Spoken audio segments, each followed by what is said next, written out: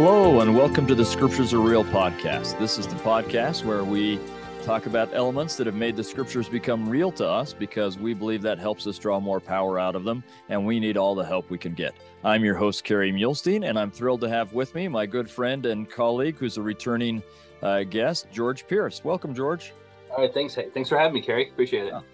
Happy to have you here. So if you want to go back and review our episode on Joshua, you can get a more lengthy introduction of George, but I'll just tell you that George has a fascinating background coming from, I guess, kind of more of a evangelical Christian background and going to evangelical Christian universities, and then going to UCLA. Go Bruins! I almost said go Cougars, but go Cougars too. But yeah, we're both Bruins and Cougars, George and I. Where he joined the church. He is an archaeologist that has worked on several excavations in Israel, and works with me kind of on my excavation in Egypt, and we hope he's out there soon with us this season is the plan. But in any case, tell us a little bit more about yourself, George. What else should we know? I think that's you've pretty much covered everything in a nutshell. My wife, Dr. Crystal Pierce, we met at UCLA, so another Bruin, and we have two children who are currently in school, hopefully having a good time. Victoria and Gio, and that's about it. I work at Tel Shimron in Israel in the Galilee. It is just a stone's throw away from Nazareth. We have a great Middle Bronze Age city there, which looks to be fairly large. But we also have a very for our audience, Middle Bronze Age is roughly the time of Abraham. Yeah, so roughly the time of Abraham, and then we have a very sizable Roman period village. So about the time of Jesus. That seems to be Jewish in character. So it's very likely that Jesus would have, if not visited, he definitely knew of this place because it was so close to his hometown. And like I said, thoroughly Jewish in his character in the archaeology. So we have some good things going on there. I have a book coming out at the end of this month called The Ancient Israelite World, published by Routledge. It's 820 amazing pages filled with archaeology and biblical studies. Every single page is amazing, including the index. But no, so that's pretty much what I'm up to. And currently, I am teaching a graduate seminar on Old Testament here at BYU, but also an elective course on the writings of Jeremiah. So I'm teaching about Jeremiah and Lamentations, and we're having a good time doing that. Yeah, which I'm so jealous of. I've always wanted to teach a course just on Jeremiah, but never gotten around to asking for it. And you asked for it, and you're doing it, and your students are lucky, and that's just a great thing. And I will throw in that his wife is really cool, because she is an Egyptologist, and I think the only thing that's more cool than a biblical archaeologist is an Egyptologist. So, but they're a cool couple together. So, she's way cooler than I am. So that's just how that works. Yeah, well, we all know that. So yeah, no, it's a given. So George is our guy for talking about Jeremiah. He's into Jeremiah up to his eyeballs these days. Every day, I would guess you're spending time getting and thinking about Jeremiah. So why don't you talk to us about a few things that have really struck you of late, George? Yeah, there's a couple things that I think that we can look at in Jeremiah and see. I think one of the things I want to do is let's go to Jeremiah chapter 20. Jeremiah chapter 20 is a good one. Just to start off with, because we get to see a little bit of the problems that Jeremiah has in his lifetime as a prophet, and then we'll go into some other things in general. But Jeremiah chapter 20 starts off with a section in which Jeremiah is how should I put this, mistreated, incarcerated, probably beaten on some level by a priest, by a member of the priesthood at the temple there in Jerusalem. So Jeremiah 20 starts off and it says, "Now Pashur, the son of Immer, the priest, who is also the chief governor in the house of the Lord," so the temple, "heard that Jeremiah prophesied these things." And so Jeremiah's been prophesying a lot of sort of doom and gloom prophecies for Judah. Yeah, Babylon is going to destroy them, and they're in trouble. Yeah, there's all kinds of stuff. It says, "Then Pashur smote Jeremiah the prophet." So according to Deuteronomy 25, He's within his rights. He smokes Jeremiah the prophet, puts him in stocks that were in the high gate of Benjamin, which is by the house of the Lord. So probably the north facing gate of the temple. And that's sort of going to be particular here in a second. And it comes like the next day, Jeremiah's taken out of stocks, and then Jeremiah then sort of chastises Pashur for what he's doing. And the reason why we start here is because it's probably sort of indicative of Jeremiah's entire time being a prophet. From the time that he's called in Jeremiah chapter 1 through all of these prophecies, the 19 sort of chapters of prophecy of what's going on here, we see Jeremiah constantly at odds with the people, with the priesthood, with the king at times, and just doing what the Lord's asked him to do, delivering the message of the Lord, but yet facing trouble for it at every turn. Jeremiah is already working with sort of a negative. He's originally from Anathoth. It is just to the northeast of Jerusalem. In fact, from the BYU Jerusalem Center, one of the routes that we take the students on the buses on the field trips, when we make this sort of round turn to go out and head to the highway, Anathoth is literally the next hill over, Tel Anata. So we can see Anathoth basically from the Jerusalem Center if you were on a high enough ladder. And so he's there. But the key point about Anathoth is that Anathoth is where Abiathar, the high priest during the time of David and early on in Solomon's reign, that's where he was from. But because of Abiathar's allegiance to Solomon's brother Adonijah, he gets sort of exiled, if you will, to Anathoth. And Zadok is the high priest. And so Jeremiah is descended from that line, from Abiathar. So he's already working with that sort of negative stroke against him, right? He's from this other line of priests, still the priesthood, right? Still in that sort of thing, but not of the group that's over the temple. And so he's working. They're the now marginalized priests. Yeah, so he's working with that deficit, but this is whom the Lord calls to be a prophet, probably specifically because he has that sort of disconnect with the priesthood and the disconnect with the palace and the disconnect with the people. He's the sort of marginalized one that gets called in. But this sort of treatment by Pashur, who is from the line of Zadok, this is the sort of thing that Jeremiah is encountering all the time since the Lord has called him to be a prophet, all the time.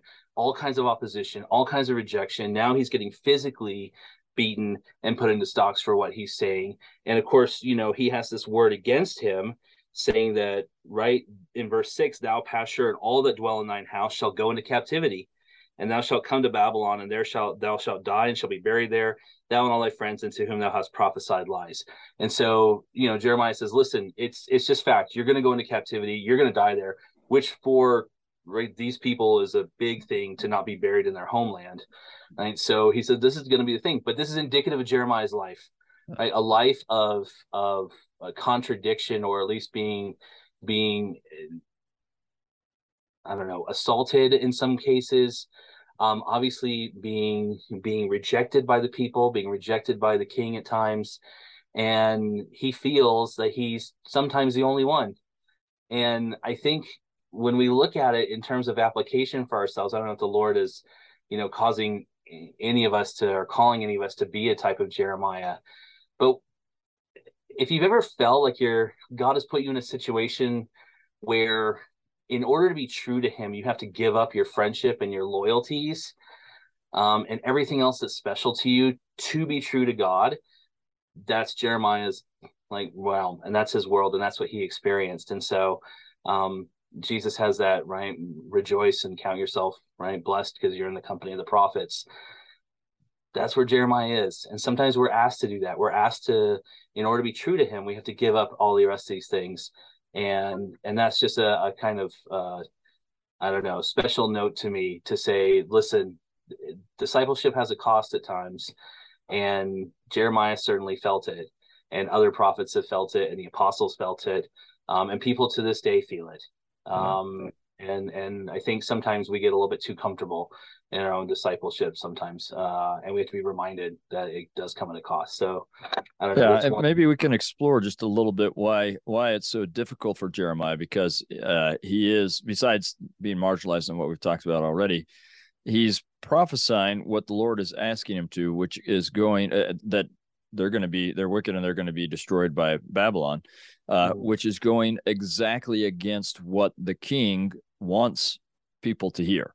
The king is planning on rebelling, and we're talking about more than one king actually, but they're planning on rebelling against Babylon, and they want priests and prophets and counselors who will tell them that's the right thing and who will tell the people that's the right thing. What they don't want is someone who makes the army less likely to follow the king, less excited to fight, who makes the people less likely to follow the king.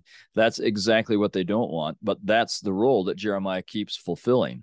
And so we're going to have, I like this, I sometimes call this with Pashur, like a showdown of priests and prophets, right? Yeah. They're dueling who has, and we'll see it elsewhere when you get these yokes of iron and so on. They're kind of dueling to see who's really prophesying God's word and who's really going to be listened to. But in the end, Jeremiah really suffers because he does what God asks. And it reminds me, like I've had students who have said, I'm afraid even here on campus to stand up for the church's teachings on marriage because my fellow students will say I'm a hater. But they do it anyway, right? And there are some who will stay true, and I think they are in the company of prophets, great prophets like Jeremiah. And that's just one example of many ways that we will find ourselves like Jeremiah in the way that you've been talking about, George. Yeah, absolutely. And I think Jeremiah, as we look at him, and there's several between chapters 2 and 20, and then even going forward, chapter 12 and chapter 20, especially starting in verse 7, you have these prayers that Jeremiah utters. Wow. And sometimes they're very quick, and sometimes they're a bit longer, but you can actually get a sense of his character, of his emotion as he's dealing with this. So Jeremiah 20 verse 7, to continue on in that chapter, he has this prayer, Jeremiah, and it starts off and he says literally, "O Lord, thou hast deceived me, and I was deceived. Thou art stronger than I, and hast prevailed. I am in derision daily. Everyone mocketh me. For since I spake, I cried out. I cried violence and spoil, because the word of the Lord was made a reproach unto me, a derision daily." So Jeremiah literally tells the Lord, you lied to me. You lied to me. Now, I mean, think about it. We would never contemplate telling Heavenly Father, you lied to me about such and such or whatever. But this is how Jeremiah approaches Jehovah. And he says, you lied to me. This is what you said, right? And you told me this, and I've been doing all this, and I've been preaching violence and spoil and everything else that you told me. But guess what happens? I get made fun of daily, derision daily. I've been beaten, all the rest of these things. And it's not worth it. It's not worth it. Right? And so it brings up the question, and I talk about this with my students. It brings up the question, is it okay to complain to God? Right? Is it okay in our prayers to complain to God? We want to have plenty of adoration for him. We want to praise him. We want to give thanksgiving. And on some level, though, right, when we think about our own petitions, is it okay to complain? And my answer, as I look at Jeremiah, is yeah, it's okay. God's got big shoulders and he can handle it. But Jeremiah's biggest problem here, and I think the one for us as we were talking yesterday about this in class, was it's about God's timing and how he's going to accomplish something. Yeah. Jeremiah knows that God's going to accomplish this, but Jeremiah wants it like now, right? Like do it now. Like yeah, 100%. I don't want to have to keep going through what I'm going through. Exactly. I don't want to have to keep doing this because you said this is what I should do. And now when I do it, I'm getting all kinds of problems and derision and mocking and beatings and all kinds of other stuff. And the problem is he needs to wait on time, right? He needs to wait on time and how God is going to accomplish it. Because God has already promised many times the judgment's going to come from the north. It's going to come from the Babylonians coming in. And maybe let's add in, God not only told him to do this, God said he'd support him in this. Yes, absolutely. And it probably doesn't feel like God's supporting him when he's being beaten and put in the stocks. Yeah. But at some point he will realize that God is supporting him. Just as you said, God supporting us doesn't mean that there's no pain or difficulty. And I'm not trying to minimize what Jeremiah went through. I'm glad I'm not doing it. But it doesn't mean that there's none of that for us. He still supports us, and sometimes it's via the suffering. Yeah, absolutely. And I like this, right? So Jeremiah pours out his heart in this kind of complaints, and then we get verse 9. Then I said, I will not make mention of him, nor speak any more in his name. Right. So Jeremiah decides, okay, because like I keep delivering the word of the Lord, thus saith the Lord, thus saith the Lord, thus saith the Lord, and he's not supporting me, and I keep getting mocked, I keep getting beaten, I keep getting rejected, all sorts of things. I'm not going to even do it. Right. Effectively, Jeremiah is saying, I'm not going to fulfill my calling. I'm not going to magnify my calling. I'm not going to do it. I'm not going to say anything. Right. Done. Right. I'm done prophesying. What does he say? But his word was in mine heart as a burning fire shut up in my bones. And I was weary with forthbearing, and I could not stay. So Jeremiah says, even when I decided I wasn't going to do my calling anymore, I wasn't going to like prophesy, the word of the Lord inside him is just like burning. And it's like he said it felt that he couldn't stop. In fact, he was tired because he was trying to fight against it, and it made him weary. And he said, I could not prophesy at that point. Right. So he said this is how the word of the Lord worked within him. And I think there's a message there for us too. When we think about this, none of us have callings like Jeremiah, thankfully, right? In any sort of that in that sense. But think about President Nelson or somebody else that they're like, I'm just not going to give a conference talk, right? I just don't feel like it, right? I'm not going to happen. I'm going to sit here. I'm going to listen to everybody else like that. I think they would feel the same feeling that the word of the Lord is like burning within them, and they need to get up and like deliver what the Lord wants us to hear. And so, right, we have that situation here with Jeremiah. In fact, it kind of reminds me of a little bit of President Nelson's last talk in conference, where he said, "Yeah, if you stay on the covenant path, it's going to be exhausting, and there's going to be opposition, but it's actually more exhausting to seek for what you want in the wrong places." And I think that's what Jeremiah is experiencing. I don't like this suffering, but it's actually tougher to not do what God asked me to do. Yeah, right. It's worse to not do it. And I like the fact, and I pointed this out yesterday to my students. We have these complaints. We have a very direct accusation of Jehovah lying to Jeremiah, and Jeremiah feeling kind of abandoned. But then verse 11, but the Lord is with me as a mighty terrible one. Therefore my persecutors shall stumble, they shall not prevail. They shall be greatly ashamed, for they shall not prosper. Their everlasting confusion shall never be forgotten. But, O Lord of hosts, and interesting that he uses that term, Lord of hosts, right? Jehovah of the armies. Right. That triest the righteous and seeth the reins in the heart. Let me see thy vengeance on them, for unto thee have I opened my cause. Sing unto the Lord, praise ye the Lord, for he hath delivered the soul of the poor from the hand of evildoers. So the prayer starts off with, you lied to me, right? I feel like this, and I'm not going to do this anymore. And at the end, it's like, Jehovah's a divine warrior who's going to protect me. And he sees, as it says here, he seeth the reins in the heart. So the kidneys and the inward parts where people's emotions and their motives are held, according to the ancient Israelites. And he's going to deliver me. And he says he hath delivered the soul of the poor from the hand of evildoers. We have this sort of turnaround from you lied to me and you deceived me to you're going to protect me, and you're going to be the divine warrior for all those who are marginalized. And all the rest of these people are going to get their just desserts. So it has this like interesting, I don't know, 180 that I think is so integral to prayer, right? As we think about prayer, it's not just right us talking to Heavenly Father, but part of it is for us to sort of sort things out ourselves and to put our mind in the right perspective and to gain this. Because as we talk about, is it right to complain to God? Absolutely. Like I said, he's got big shoulders, he can handle it.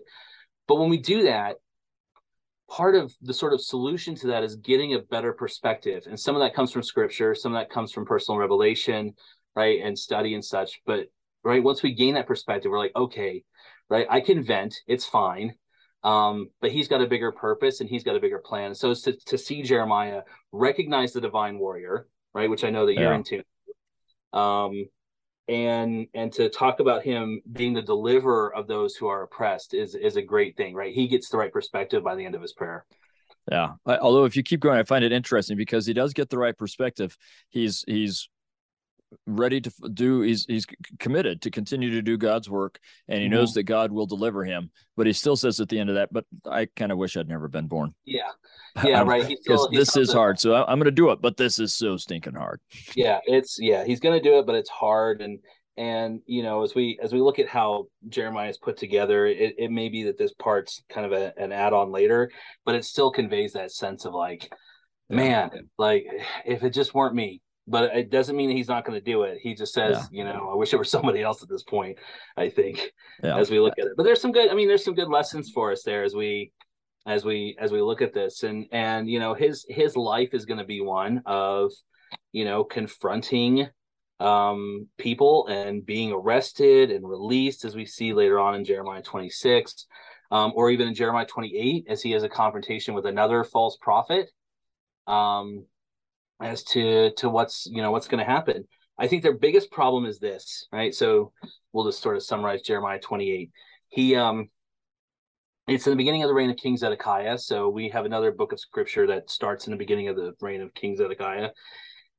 And there's this false prophet. His name is Hananiah, and he shows up at the temple, and he says, "Hey, the Lord said that I'm going to break the yoke of the king of Babylon, right? And this is how this is going to go." And what we get here with all this is this what we call Zion theology, right? This sense of God is going to protect Jerusalem because the temple's there and his presence is there. And so nothing's going to happen. And we see this start to arise in the time of Hezekiah and the prophet Isaiah, because the Lord does spare them from the Assyrians. And so, right, we have this development in time of the Lord's always going to protect Jerusalem. Lord's always going to protect Jerusalem. So we see false prophets like Hananiah saying these things, other false prophets that the king has around. Laman and Lemuel in the Book of Mormon are subject to this very thinking, like, why don't we just go back to Jerusalem? Because they wholly buy into Zion theology. And this is where Jeremiah says, no, right? This isn't the case at all. And in fact, we get, Jeremiah wearing a wooden yoke to sort of symbolize the Babylonian bondage. And Hananiah takes that off and smashes it. And so they have this back and forth. And eventually we get Jeremiah then, right, prophesying to Hananiah, you've broken this yoke of wood, but the Lord's going to make it a yoke of iron. And the people are going to be conquered by the Babylonians. And Hananiah is lying, and he's going to cast him off the face of the earth. And it says at the end of the chapter, so Hananiah the prophet died the same year in the 7th month. Right? So this confrontation between prophets over the word of the Lord and what they're thinking and what they're doing leads to, right, this eventual, right, prophecy that Babylon is going to dominate, right, all the nations and the politics around them. And what's really interesting, one of the things that kind of like helps to make the scriptures real for me is, and we see this in other places in Jeremiah, are these things called bullae, right? And so for your audience, a bulla is so you take a papyrus and write like a letter, and then you'd fold it up and wrap it and tie it with a piece of string, and then you take a lump of clay and put the lump of clay on the piece of string to hold the papyrus shut, right? So it's kind of like licking the envelope and sealing it, right? Yeah, So you put and similar to if you're familiar with medieval times, they would do this with wax, right? And then have a ring. So yeah. And so so in medieval times they have a ring, and in the Iron Age they have a stamp, and so then they would stamp into that wet clay, right, an impression of their seal. And they usually had their name and their father's name, and sometimes an occupation, or sometimes whatever else. Title, yeah. Or title, usually a couple lines, maybe some other decorations. What's really interesting is that there is a bulla that has been found of Hananiah, of this guy, right? And so I think that's one of the things that like really makes it pop is like, this isn't just a story about Jeremiah confronting someone who may have like not had the same message or has a false message. This guy is real, right? Yeah. And like really lived and really opposed Jeremiah and the word of the Lord that was coming through him with all kinds of false prophecies. And we see that, Hananiah suffers for it, and that he would eventually, right, pass away in the same year.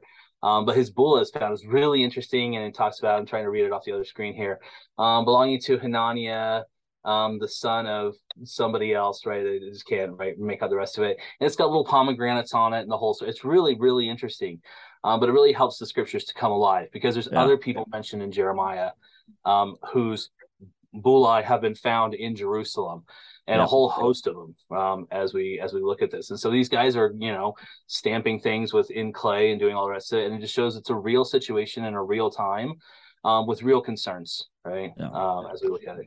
And a lot of them were found in this administrative building just off of the temple, right? Which is where, the temple is where some of these showdowns are happening. So it really is just like a literal touchstone with history to look at these things. It's fun stuff. Yeah, absolutely. Found in the, as I say, the unimaginatively named House of the Bullae. Yeah. Right? It's not very not very creative, Yeah. but it conveys everything that's been found there. But it also speaks to people and their literacy, and to being able to write letters to each other or to write things down. And writing is so important in the case of Jeremiah. So we have a couple, things like the chapter 29 is a letter to the captives that are already in Babylon. So those who have already gone into exile, Jeremiah writes And to maybe them. let's just historically explain Yeah, that before the full destruction, when Babylon first conquered the area, they took some captives with them, and they're going to be in Babylon. So Ezekiel is one of these guys, right? So yeah, uh, there are a couple of deportation of Jews to Babylon, and Jeremiah stays in Jerusalem through the first one, and so you get Jews in both countries at the same time. yeah. So somewhere around 604 or so, a little bit after, Nebuchadnezzar, who at the time would have been the newly crowned king of Babylon, he campaigned against Philistia, and so he sent the Philistines into exile in the southern part of Mesopotamia, and Scripture records where they went and all the rest of the stuff. Um, and at the same time, he then goes to Jerusalem to make sure that the kingdom of Judah is going to be loyal. And the king Jehoiakim changes loyalties from the Egyptians to the Babylonians because he recognizes who's in charge here. But they also take with them children of the elite group, and probably from the palace, probably from other prominent Right. families. They take them to Babylon to educate them in the Babylonian system, so that if they need to put another ruler on the throne, they're going to pick from one of those kids who's already been educated in the Babylonian system, who are likely going to be loyal to Babylon, and send them. So that's Daniel and his friends, right? So Right. they all this sort of stuff. Then in 598, Nebuchadnezzar comes back on another campaign. Jehoiakim has passed away. Jehoiakim, his son, is now ruling, and he only rules for about 3 months or so before Nebuchadnezzar shows up and says, "Nope, like we're taking people into exile." Jehoiakim is one of them. Ezekiel's going to be one of them. Like it's about 3,000 other people that go, and that is then when Zedekiah is placed on the throne, somewhere around 597 ish. As we look at that, and so Jeremiah is there through all these things, and he sees what's happening. By the way, Lehi is there as well. So Yeah. Lehi is aware of the destruction of the Philistines and the Babylonian sort of wrath and campaign that goes against them. He's well aware of this. He's well aware that they've had at least 2 rounds of deportation that have gone to Babylon before he ever packs up the tent and the family and heads out to the wilderness. And so it's just part of their world, right? They understand the reality of politics and like what's going on here in a very real way. But the Lord, interestingly, right, as we know from Scripture, the Lord doesn't forget those who've gone into exile. Right, just as he's concerned with Jeremiah and Lehi and others in Jerusalem, he's concerned with Ezekiel and Daniel and others that are already in Babylon. And so Jeremiah chapter 29 has this letter, and so it's kind of famous. We see it like parts of this on various things. If you go to like any sort of Ross or TJ Maxx, I'm sure it's on a coffee cup or something somewhere. But we have this statement from the Lord starting in verse 10 of Jeremiah 29. For thus saith the Lord, that after 70 years be accomplished at Babylon, I will visit you and perform my good word toward you, in causing you to return to this place. For I know the thoughts that I think toward you, saith the Lord, thoughts of peace and not of evil, to give you an expected end. Then shall ye call upon me, and ye shall go and pray unto me, and I will hearken unto you. And ye shall seek me and find me, and when ye shall search for me with all your heart. And I will be found of you, saith the Lord, and I will turn away your captivity, and I will gather you from all nations and from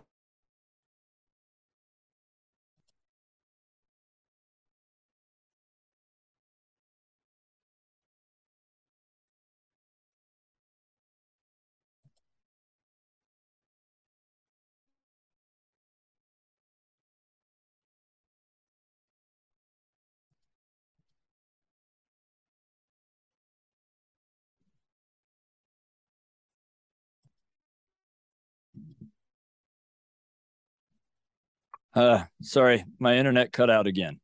No, you're all right. So You're fine. we'll piece that together. So the last thing that we heard you saying was, I will gather you from all nations.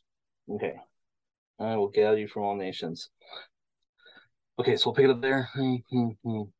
So what the Lord promises them is that he hasn't forgotten them, and that he knows the plan. And he knows the plan for them to be able to incubate for a while in Babylon or other nations. And what he promises them, as he says, I will bring you again into the place whence I caused you to be carried away captive. He effectively promises and prophesies in this letter about the gathering of Israel. And says, I'm going to bring you back. Right? When you seek me, you're going to find me. When you call upon my name, I'm going to be there. Right? When you search for me with your whole heart.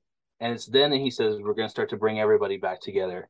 And so one of the great things that we see in Jeremiah, and we see this in all the prophets, Isaiah and Micah and Amos and right, all the rest, is that while there's a lot of judgment, right, we see like, oh man, Lord's going to judge them about this, Lord's going to judge them about sin, Lord's going to like cause destruction. Okay, great. I'm not living in Judah. While there's a lot of judgment, there's also a lot of hope. And the hope that balances it out, even if it's in a couple verses per chapter or much longer chapters like we see in Jeremiah, chapters 30 through 33, is this hope. And the hope is the gathering of Israel and the fact that he will bring them back together someday. And it's just great to think of ourselves as part of that work. In fact, Jeremiah says, the day will come when they no longer say, the Lord liveth, who brought us out of Egypt, but the Lord liveth, who gathered us from all the nations. And so the gathering of Israel, of which we are a part, right, ourselves as members of the Church of Jesus Christ of Latter-day Saints, through various things, right, missionary work, reactivity, temple work, for those who are deceased, all things, right, working to gather Israel together. And the Exodus is going to pale in comparison.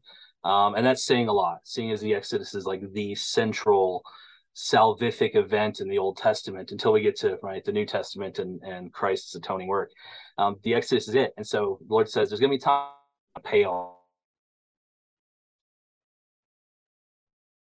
this marvelous work and wonder of gathering Israel back together. And Jeremiah promises all that, not only in this letter, but again, as I said, chapters 30 through 32, 33 are called the book of consolation because he said 29 chapters or 28 chapters of doom and gloom. So we might as well have a few chapters of restoration, including promises to bring them out, a second Exodus, someone from David's line to sit on the throne. There's all kinds of prophecies here that see their fulfillment in Christ and in the latter days.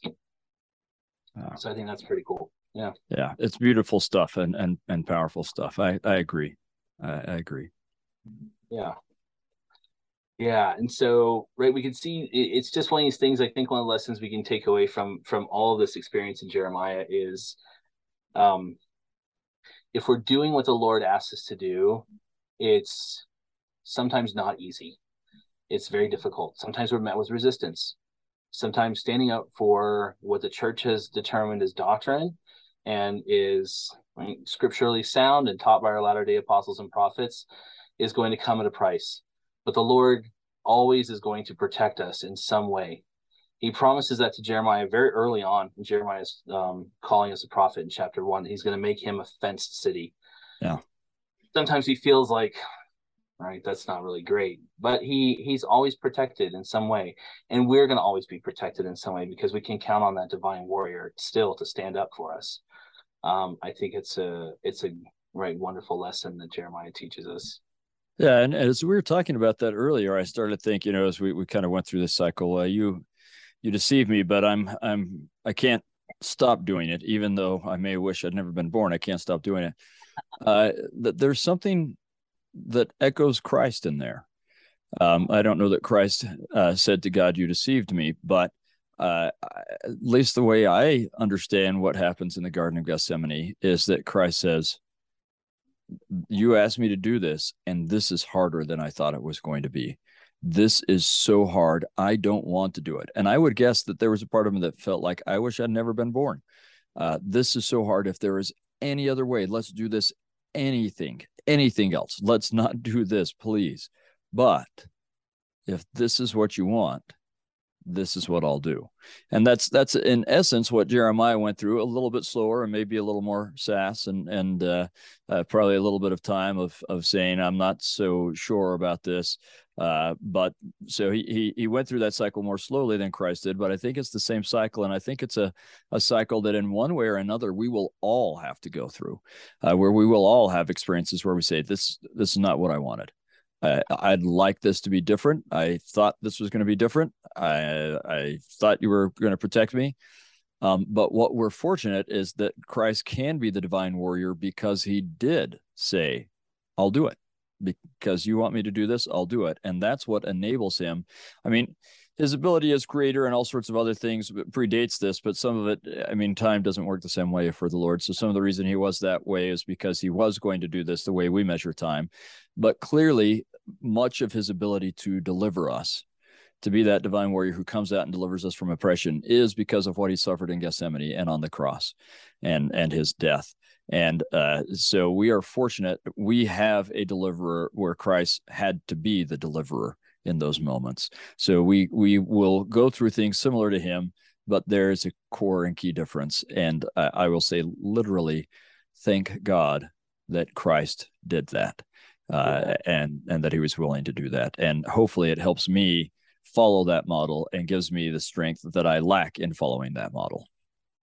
Absolutely. I mean, he provides when we think about, so as I was talking with students about the genre of different subgenres of prayer that we see in Scripture, a couple of them stand out as far as intercession, and Christ has given us the perfect model of intercessory prayer in John chapter 17, but also the subgenre of oblation.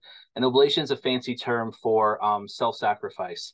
And sort of yielding your will. And we can see it a little bit with Jeremiah in the sense of, right, you lied to me, you deceived me, but I can't not say this. And so we kind of see him subjecting his will. But Christ in Gethsemane, Matthew 26, or any of the sort of accounts that we want to look at there with those prayers, he is the supreme model of doing that. Because like you said, we see his humanity, I think, very real in saying, if there's any way possible to take this cup and do this in another way, let's do it. But we see that oblation kick in, that sort of sacrificing his own, I would say, both human and divine will to say, right, whatever the Father's will is. And like you said, I'm thankful that he did that. I don't know, as we think about time, if there's ever a question of him not doing it, but right. he definitely still had the agency to be like, you know what, when the rubber hits the road, maybe not, right? This is tough. This is tough, but he still went through it, and he's our ultimate model of self-sacrifice, of yielding our will and carrying through. And like you said, because he did that, it's wonderful. He can stand up for us. He can fight for us. He can advocate for us, as he is continually in his sacrifice. They're continually before the Father, as the author of Hebrews says, in the heavenly holy of holies. They're there, and he's advocating for us even now, right? Telling the Father that probably, Brother Pierce and Brother Muhlstein need an extra measure of grace as they work through Zoom, or right, the students need more grace as they go through midterm, or individual people need more grace and help as they go through their own trials, right? Problems with spouses or with children, or just struggles in their own life with various things. He can do that, right? And he's willing to do that. And that's a great thing, right? So he's always there to protect us. Amen. Just amen. Thank you, George. I feel uplifted, and Jeremiah is more real to me because of our conversation, and really that has one of the things I love about making the scriptures real is when I know I'm a real person. When I see someone else as real, I can apply it better. I really can see my own life in Jeremiah more, and I'm thinking about some of the tough things that we go through as we do this, and I am better able to go through them because of this conversation. The scriptures have really become real for me. So thank you for that. All right. Well, thanks for having me. I was leave with this just one thought, and that is, as you and the audience go through Jeremiah and Lamentations and any of the rest of the prophets, is to say this, and this is the message of Lamentations.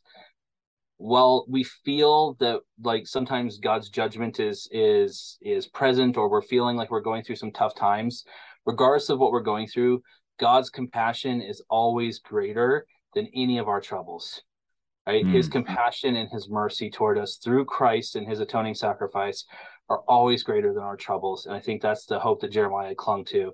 I think it's a hope for us as well. That's beautiful. That's powerful.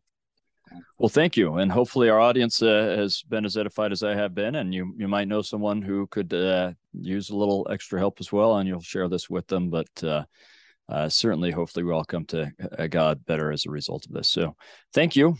All right, thank you.